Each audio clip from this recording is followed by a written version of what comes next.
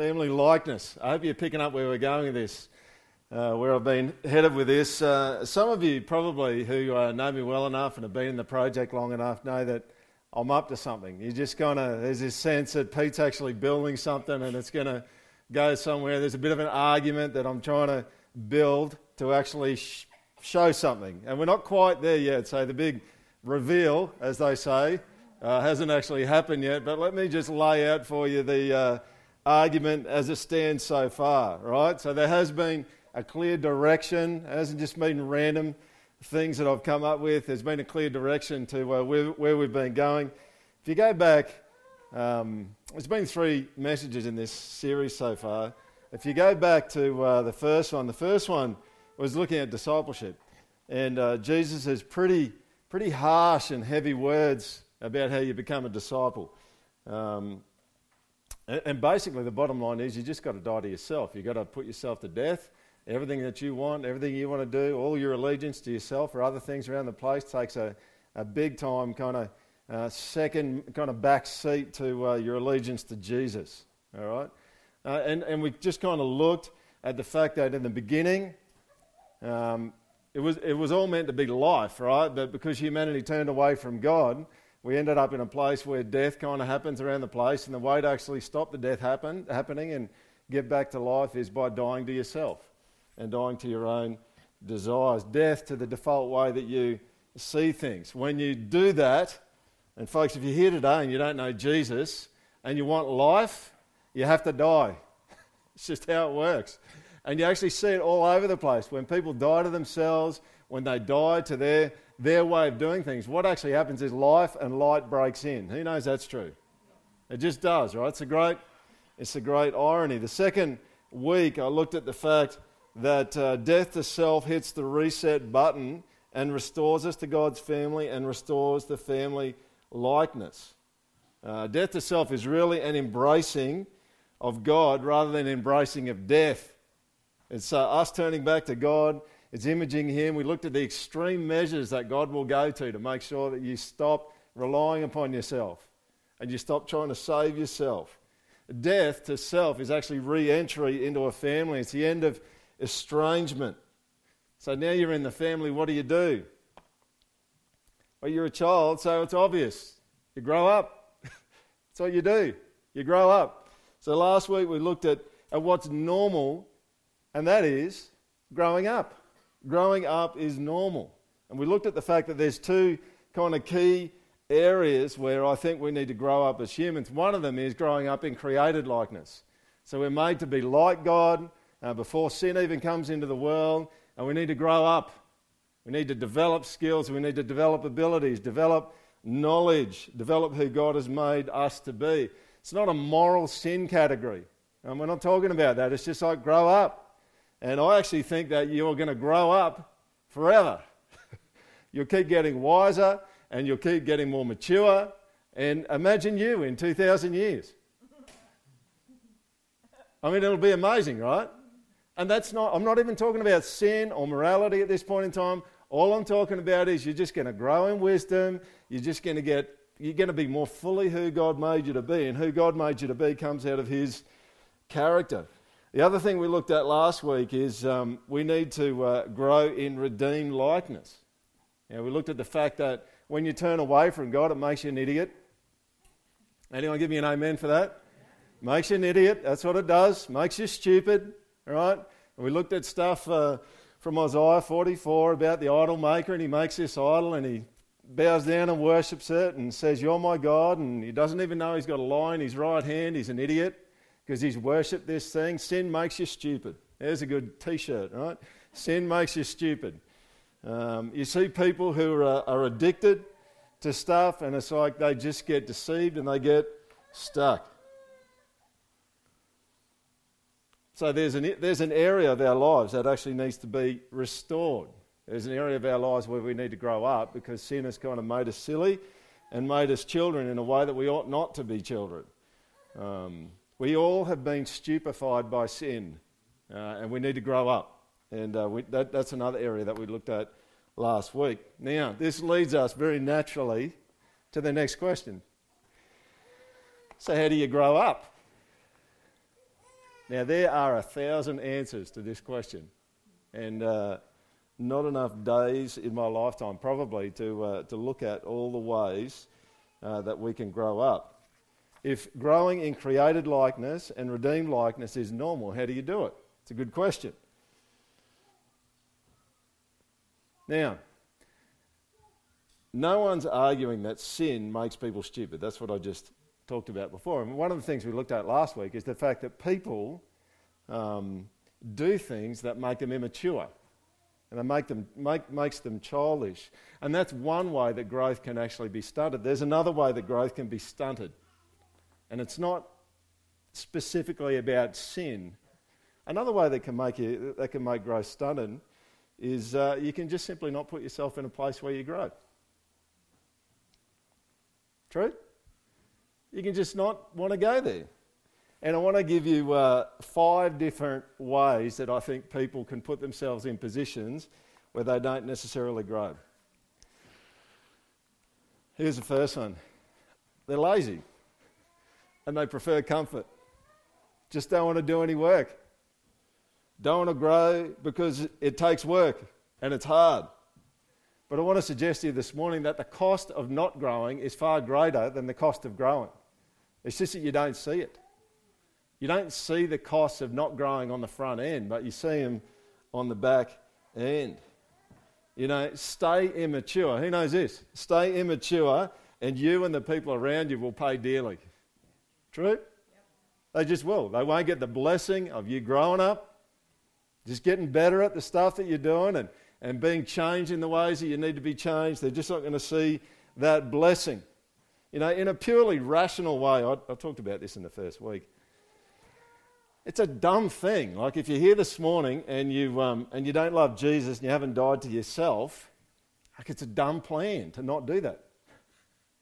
Why? Because you're going to lose everything anyway. Why wouldn't you give your life to Jesus and get it back in spades? Who knows that's true? Yes. You do, right? But the weird thing is that sometimes you just go, no, I'm just gonna settle in here. I'm not gonna die to myself. I'm not gonna give my life completely over to Jesus.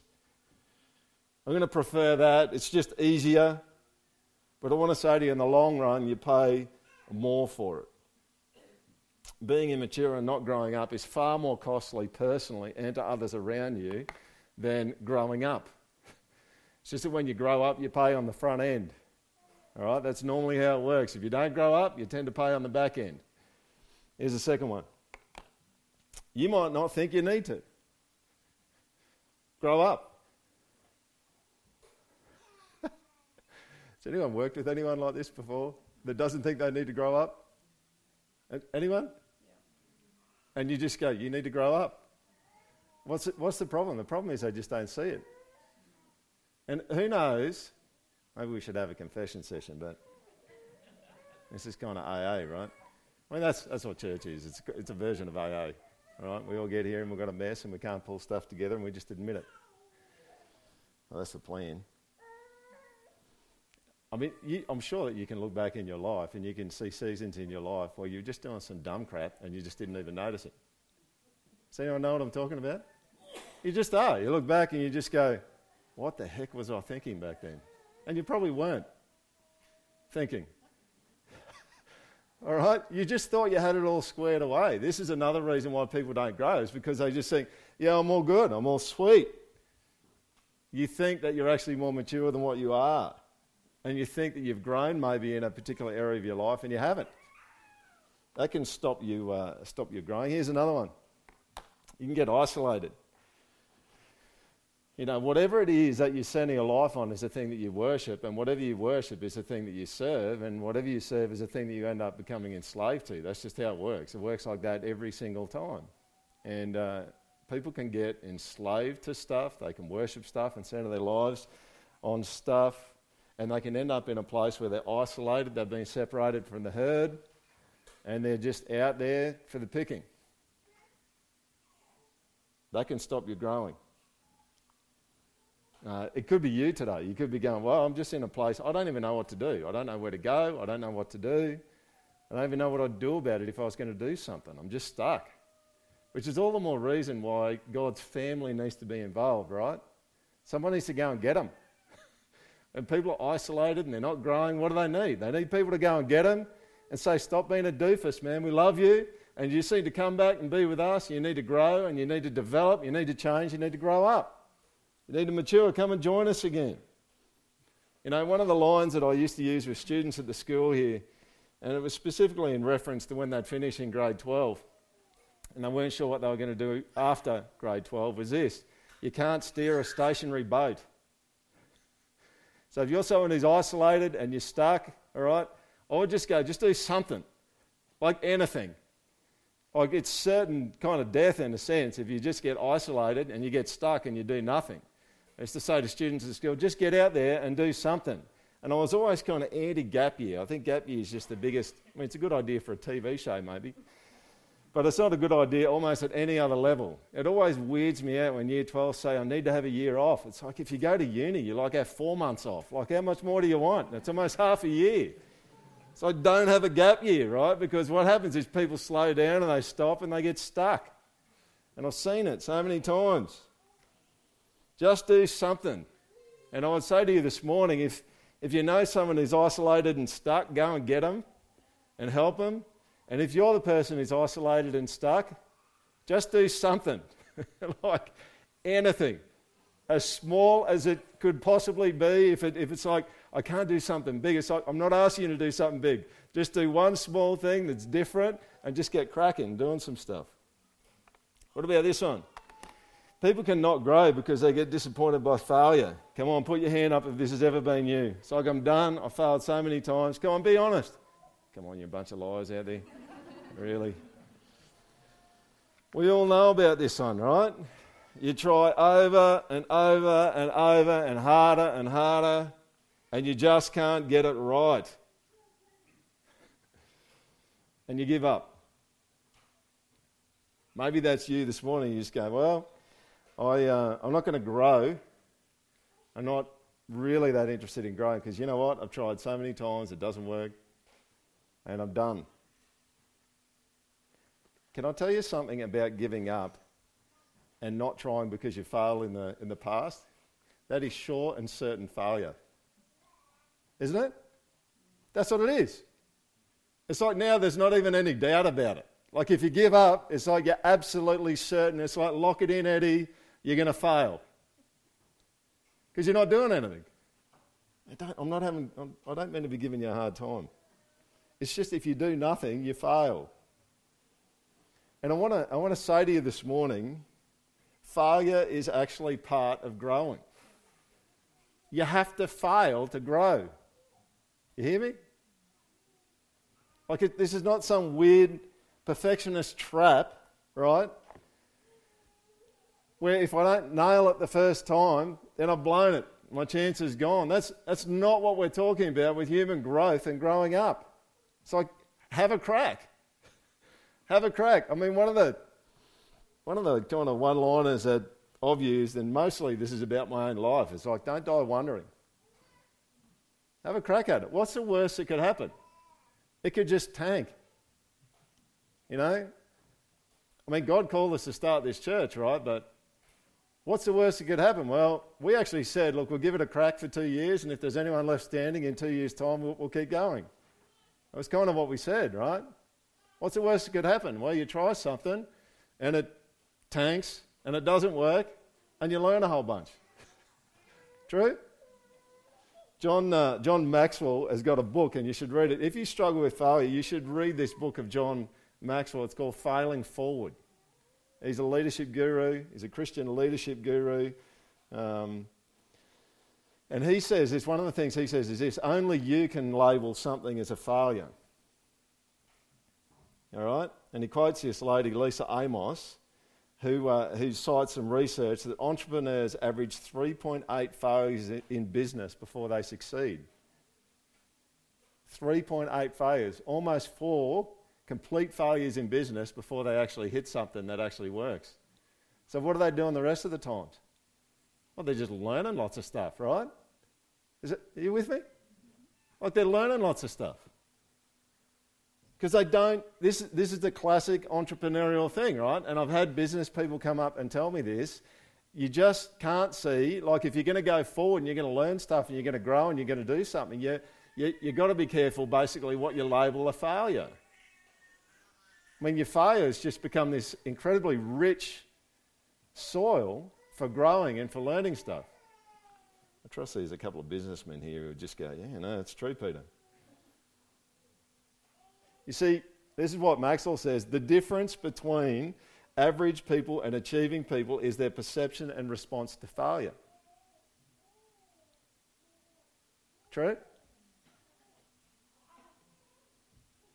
And I would just encourage you, when you fail, just be careful how you grade yourself when something fails. You can like look at a failure and just kind of go, all right, so I just got to learn a whole bunch of stuff. Or you can just kind of go, well, that was a failure and I'm a write-off and I can't do anything. Let's go the first one, right? Let's go the first one. Here's the last reason I just want to throw out to you about why people don't grow. They have a small vision. Now, one of the realities about humanity is that people have pain come into their lives. Does anyone know that? Like you have pain come into your life, either you got physical pain, or specifically what I'm actually talking about is the pain that comes into your life because you're a doofus and because you don't get things right. Okay? And you kind of, everyone's kind of a mini wrecking ball every now and then in their family or with their friends just because of the sin nature that we've actually got still left in us that God's mopping up. And you know what happens when we experience pain? One of the things that I think actually happens is people get to work changing and they're all passionate about it and they're kind of into it. And one of the things I've noticed so many times with humans, sounds like I'm speaking as though I'm not a human, but one of the things I've noticed about humans is they often stop when the pain gets below a particular threshold. Like there's lots and lots of change that kind of goes on, and then the pain kind of gets below a particular threshold and the energy's not there anymore. It's kind of like the Old Testament thing where the Israelites go into the land and they're meant to drive out all of the Canaanites and all the nations that were in there, and they just get to a point where they just kind of settle a bit and it's like, yeah, I can probably live with it. It's a bit irritating, but I can probably live with it. And I think that's one of the things that happens for us sometimes is we just get satisfied with some kind of level of dysfunction. It's like, yeah, there's a bunch of good stuff that's kind of happening and things are operating well, but underneath there's a little bit of dysfunction in there. But yeah, you know what? I can live with that. And my questions for you, if that's you, and I think it's probably most of us, is this. Is that it? Is that your vision for your life? Like to just get to a point where you can handle the dysfunction and the messiness of what's going on and just not push into that anymore and not grow anymore? Is that what we're going for? Like, if I got up here in church this morning, right, and I said, guys, I got this plan and it's just going to be so awesome, right? Jesus has come. He has come so that we might cope.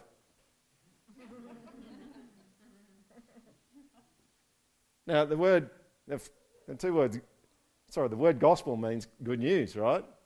Now, if I stood up this morning and I said to you, Jesus has come, Project people, on the 17th of March 2019, I've got such good news for you. He has come that we might cope. Would anyone be disappointed? Yes. Right. Would anyone be disappointed? Yeah, right? Because there's a much, much, much bigger vision of what restored humanity looks like than just coping. Man, imagine that. I mean, go and walk around a cemetery, you know. I mean, there's not a whole lot of people in a cemetery that have just got the thing on their tombstone saying he coped. You know, he coped. It's like, it's not a good epitaph, right? At the end of it all, it's like, oh, Peter, yeah, he was a good coper. That's who he was. All right, he was a cracking coper. is this what we're after? Like just manageable pain? You know? I just want to be able to have a life where a Panadol will get me through and not have to have a morphine kind of drip to get me through. You know, if I can just get to the Panadol stage, I'll just be happy. I'll be able to settle in and I can just kind of cope with that. Is that what we're doing? I watched it's a cult movie, right? From years ago. Anyone here remember The Princess Bride? Yeah. And it's like so corny now, right? But I watched it with my kids because that's what you do, right? I'm a dad, you watch corny stuff and you say corny stuff, right? So we watched it, right? And it's got that scene in there where the main fella's dead. Does everyone know what I'm talking about? And they cart him off. They take him to Miracle Max, the miracle working guy, and he lays there on this table and Miracle Max lifts his hand up and then just drops it and it drops like a stone, and his statement after that is, does anyone know that? I've seen worse. And then he makes the comment, he goes, he's not dead, he's just mostly dead. It's like, is that you? Are you like just happy with kind of mostly dead, you know? It's like there's a whole bunch of stuff that goes on inside of you, but you can just kind of manage it. All right, how do we grow? How do we grow? Let's get back here. Let's get back to the context of where we are now. Here's the context of where we are now, folks. John 1, 9 to 13. The true light, Jesus, which gives light to everyone, was coming into the world. He was in the world and the world was made through him, yet the world did not know him. He came to his own and his own people did not receive him. But to all who did receive him, who believed in his name, he gave the right to become what? Children of God, who were born not of blood, nor of the will of the flesh, nor of the will of man. Now, one of the ways that we could look at this, when we're thinking about how do you grow up, is to think about, well, how do children grow up? Because you're God's child. And I think the metaphor of family is a really helpful metaphor to understand God's relationship to us. It's not the only one in the Scriptures. All right? There's lots of other ones in the Scriptures, but I think it's one of the most prominent, if not, I would argue, the most prominent metaphor in the Scriptures. Is the notion of family, and that we're kids and God's the Father of us. So, you know where this takes us to? If we're kids in a family, how do kids in a family grow up? Now, here's the two areas of growth that I mentioned earlier that we need to grow in as children of God. And it's not only us growing as children of God. This is something that we would need to do, parents, with our own children. You notice on the left there is growth in redeemed likeness. Remember, growth in redeemed likeness has to do with sin and the corruption that sin has brought about on us. And growth in created likeness on the other side has got to do with the way that God's made us to be. So it's important not to confuse growth in created likeness with fallenness. All right? And now you might be able to say, like, what is the deal with always growing and always maturing? Aren't we perfect? Well, in Luke 2:52 it says there, and Jesus increased in wisdom and in stature and in favour with God and man. He grew up and he was perfect. And I think we actually see that the signs that Adam and Eve are meant to grow up as well before sin actually comes into the world. So let's just revisit for a moment, how does a family work? All right, now I'm not going into the birds and the bees here, right? Parents, that's your job. But parents create people. That's what they do, right? They create some kids. And then these kids come into the world and the parents are responsible for growing these kids. Kids can't do anything. They can't feed themselves. They can't walk. They can't change their own nappy. They can't do anything, pretty much. They're born. They don't know anything. They can't survive on their own. They need to be nurtured and grown. And what do parents do? Well, they teach them. That's what they do. They hang out with them lots.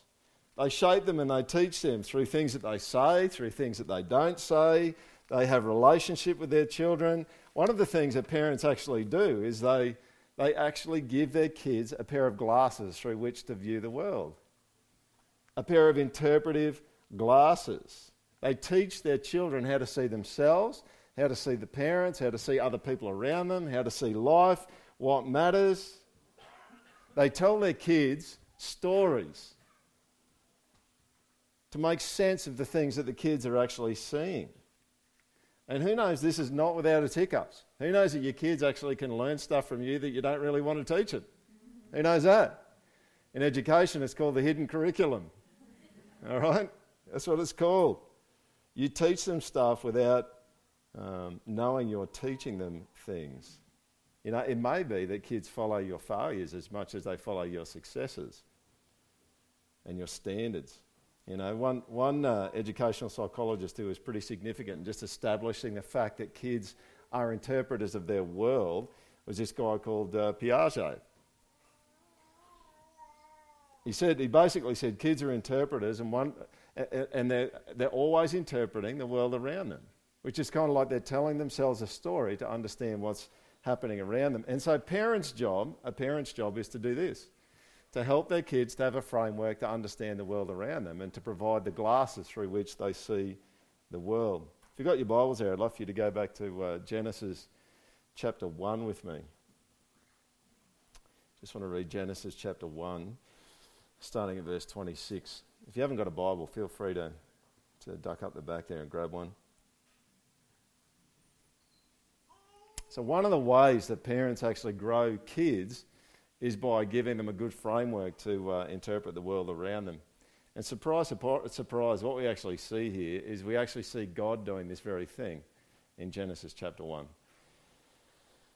Starting at verse 26. Then God said, "Let us make man in our image, after our likeness, and let them have dominion over the fish of the sea, and over the birds of the heavens, and over the livestock, and over all the earth, and over every creeping thing that creeps on the earth."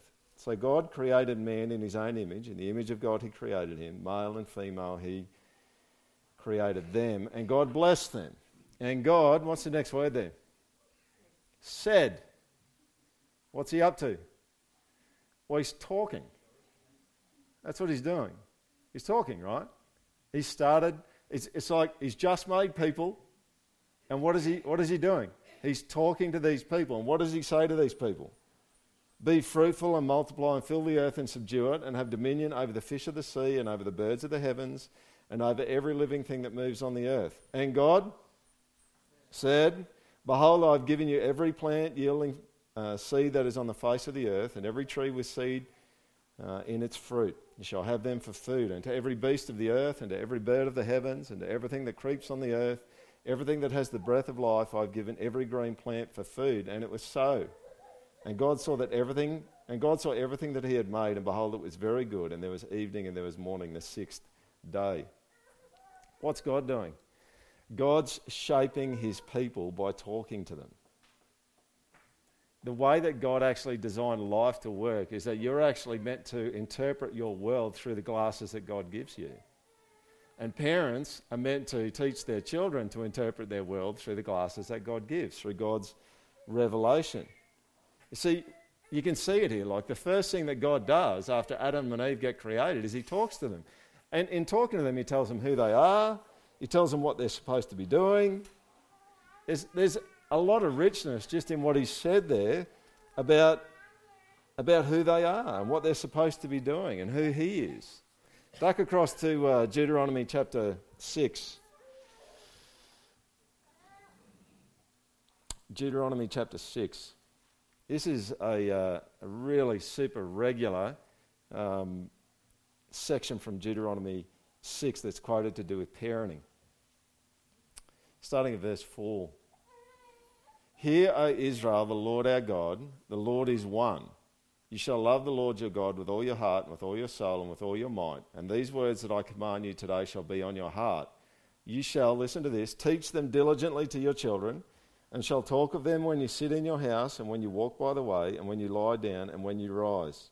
You shall bind them as a sign on your hand. They shall be as frontlets between your eyes. You shall write them on the doorposts of your house and on your gates." What's God telling parents to do here? I think he's telling parents to do what he does. He speaks in Genesis chapter 1 to Adam and Eve, and he frames their life and he frames their identity for them and what they're supposed to be doing. And he says to parents in Deuteronomy, through Moses, you guys go out and walk with your kids all the time, and you continue to provide my revelation as the framework through which you're meant to understand. The kids are meant to understand who they are and what God's called them to be, and even just to understand the world. Parents are meant to imitate God.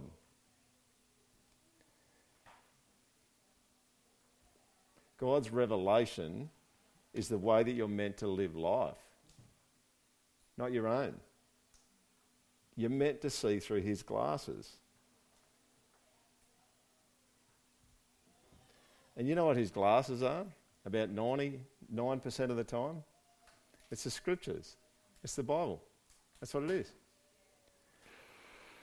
So let me ask you a probing question. Do you read it? Did you read it this week? How much did you read it this week?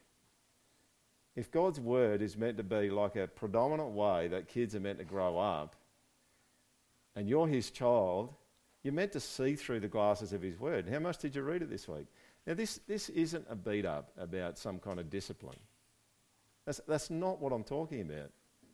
If this is the way that God's made you and I to operate, that we're meant to see the world and operate through the lenses of God's word, did you get into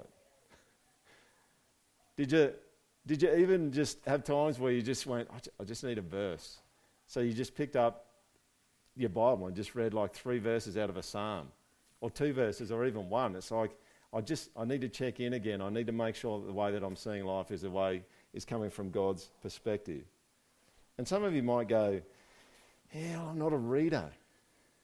Can I just say, yeah, well, you don't have any excuse, right? Because you can buy audio Bibles and put them on your phone, right?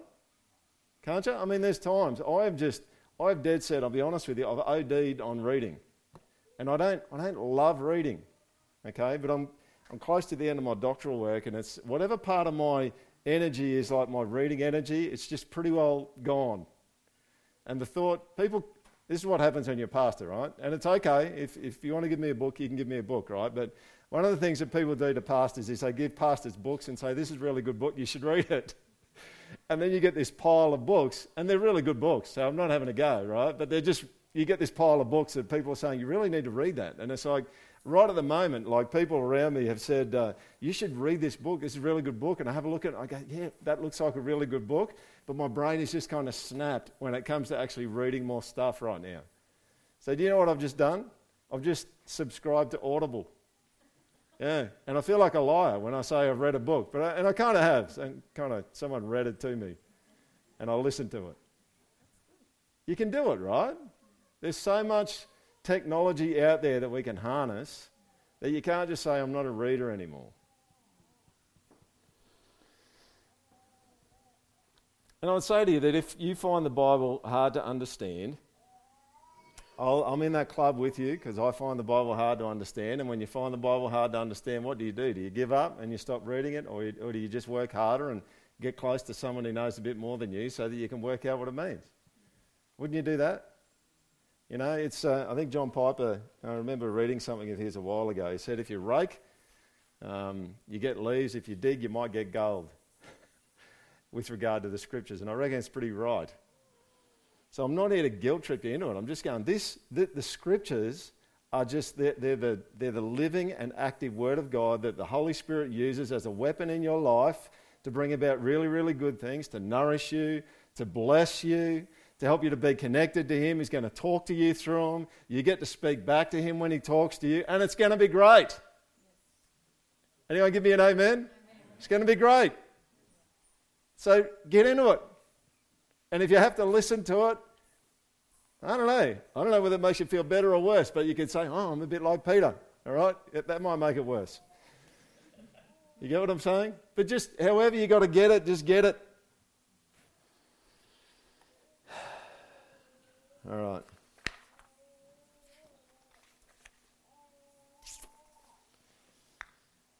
I'm going to do one more bit, and then we're going to pull up. Want to just have a quick look going back to those two ways that children need to grow, and look at how are parents tasked with growing their kids in terms of the created likeness. Yeah, their kids are like God. Their kids reflect God, reflect His characteristics. How do they actually do that? Because if we can see that, then we'll actually probably get a bit of a roadmap about how God might actually be developing those things in us, and how being His child might actually do that.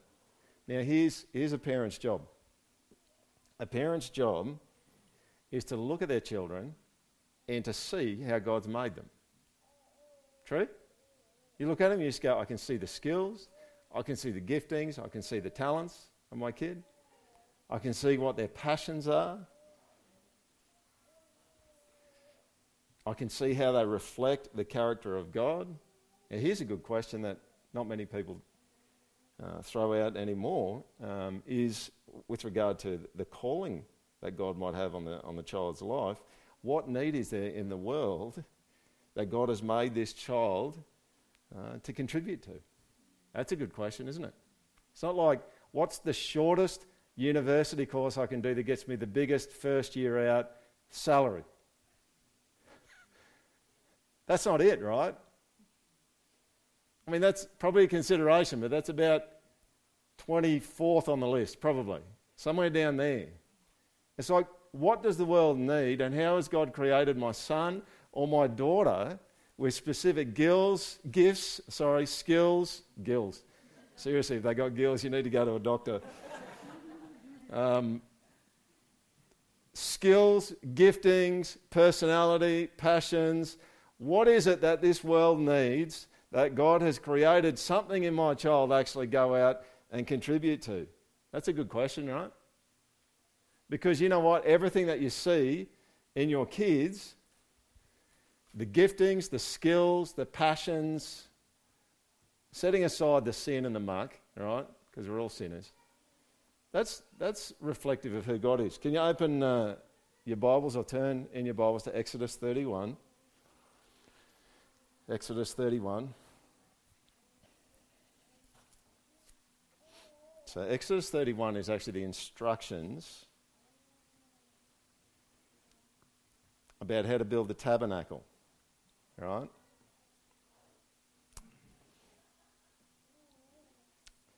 Exodus 31. The Lord, so if you don't know what the tabernacle was a tent where that God designed where people could go and meet with Him under some significant controls, but it was a tent where God could actually dwell with His people, with sinners, and everything not go haywire as a result of that. So Exodus 31 is about the construction of this and the design of it.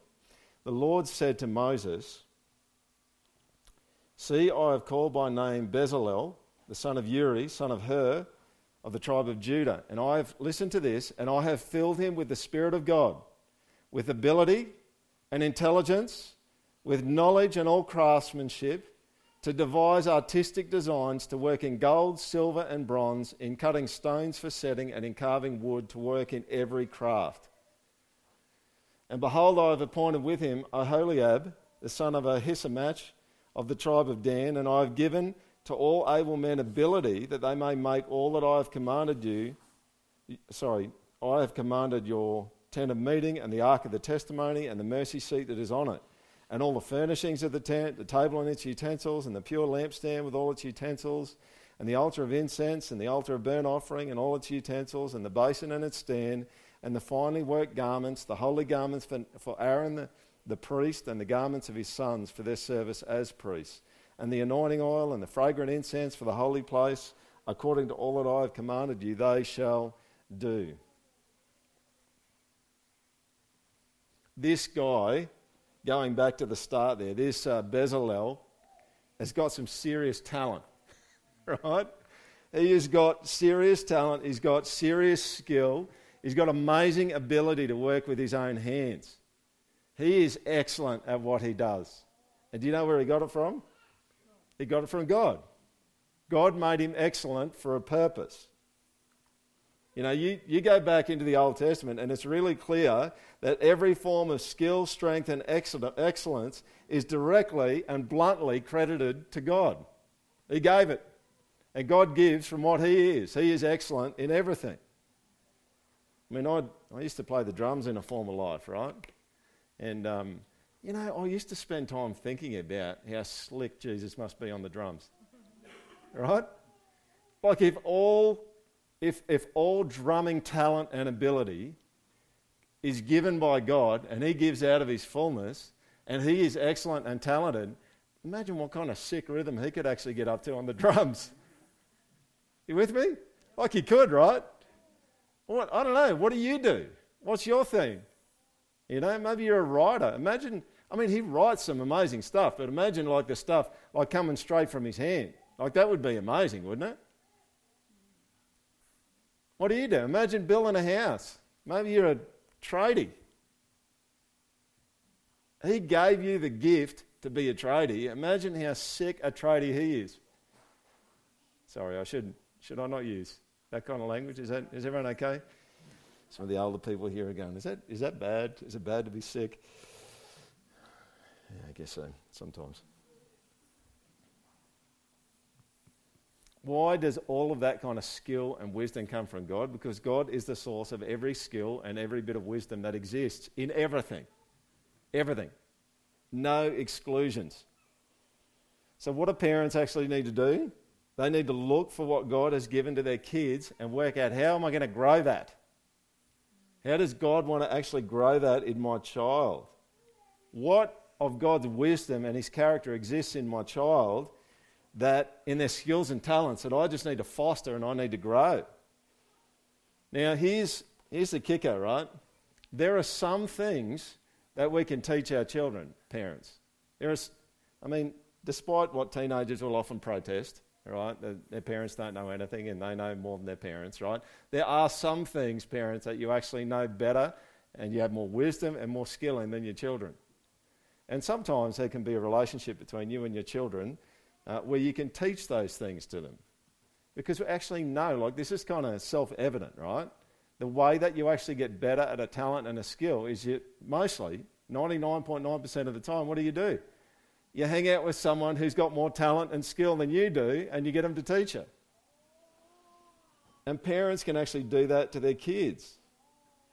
But sometimes they can't. Sometimes a parent can actually be good at something, and they've got capacity constraints, or it's just the relationship between them and the child is probably not conducive to them being able to pass that stuff on to the kids. But what do? What does a parent do when that stuff doesn't work? They go, okay, well, I'm going to find someone else, and they're going to come in and they're going to teach my child how to do something even that I might know. You with me? You just find people. It's like, how do I get my kid to be next to someone and with someone who's excellent at what they do so that they can actually grow and get better at their skill? And then, I'm not even talking about the stuff that we're not good at, right? The things that we just can't pull together. But that's what you do, right? You get them, and you get them alongside someone who can actually teach them that. So you partner with schools, right? You partner with schools, you partner with music teachers, sporting coaches, whoever you need to partner with. You get them beside someone who's strong and who's skilled at something, and you learn. Now, when they learn, what are they learning? They're learning new practices, they're learning new thoughts, they're learning new ways of doing things. If you want to grow in creative likeness, you need to be close to someone who can take you there. Someone who's a few steps ahead of you.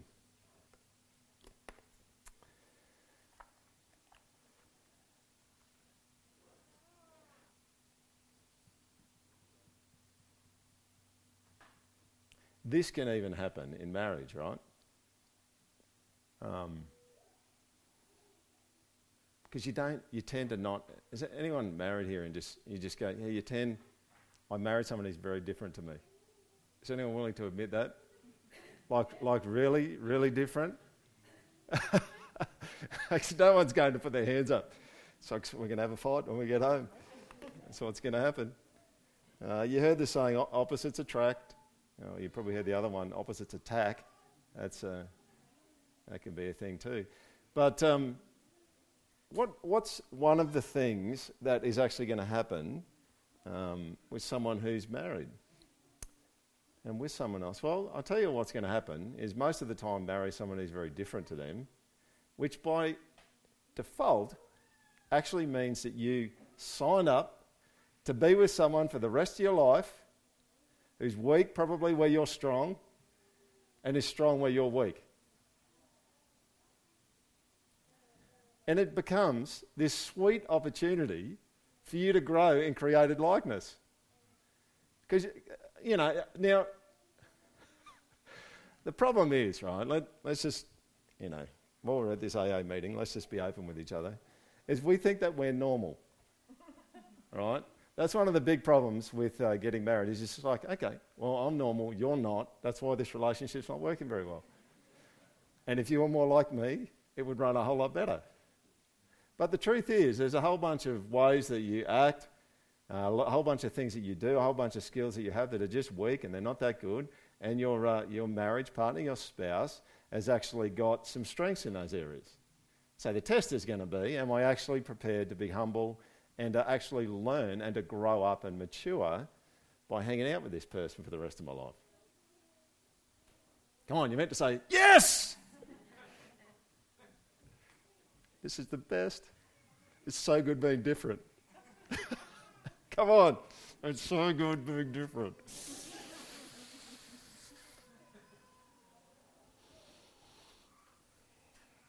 Now, next week I'm going to talk about growing in redeemed likeness, but there's a bit here that I just want you to get today. Is if you want to grow, even in created likeness, you know what you have to do is you have to get alongside someone who's ahead of you.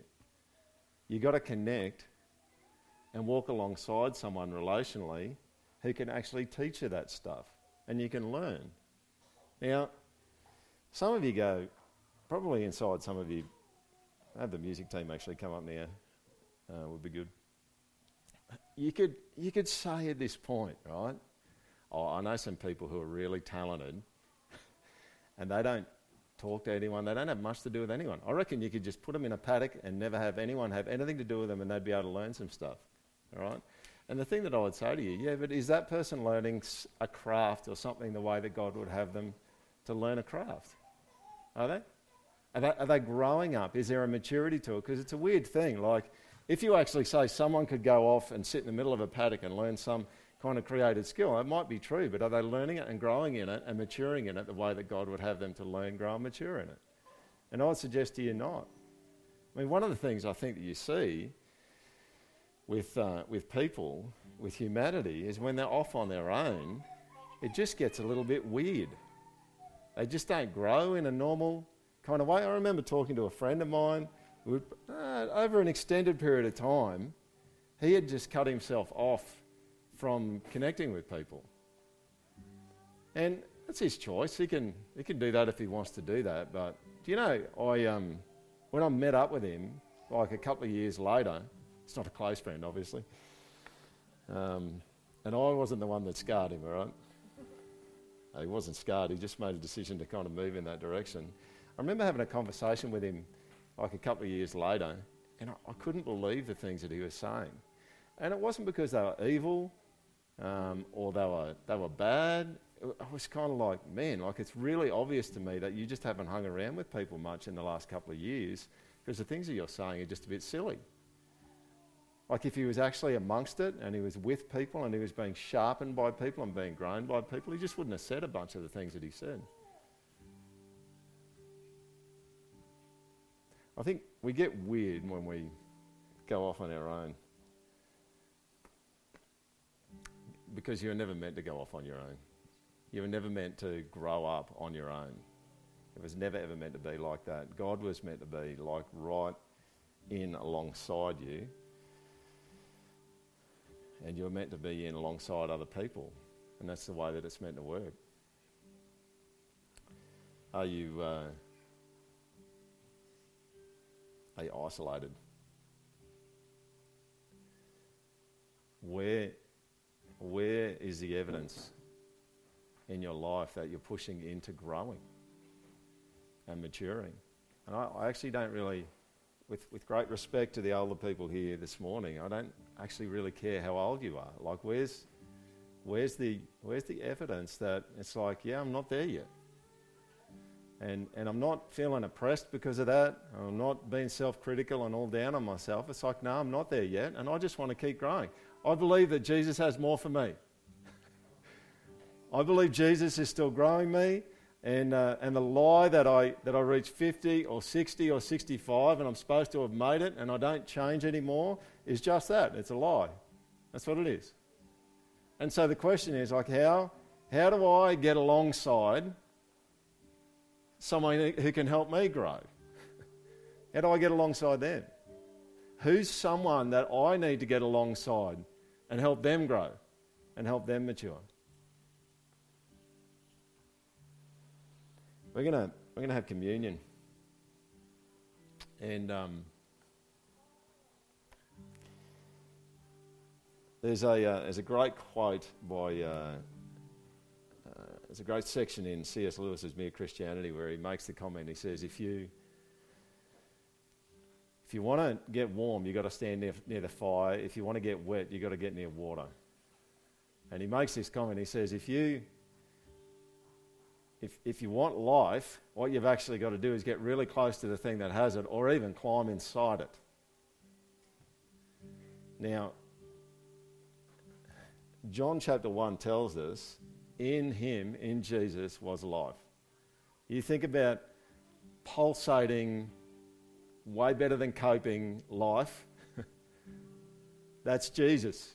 That's him. So how do you, honestly, this morning, like, my encouragement to you is like, here's what you could be thinking. This is the way Peter puts it.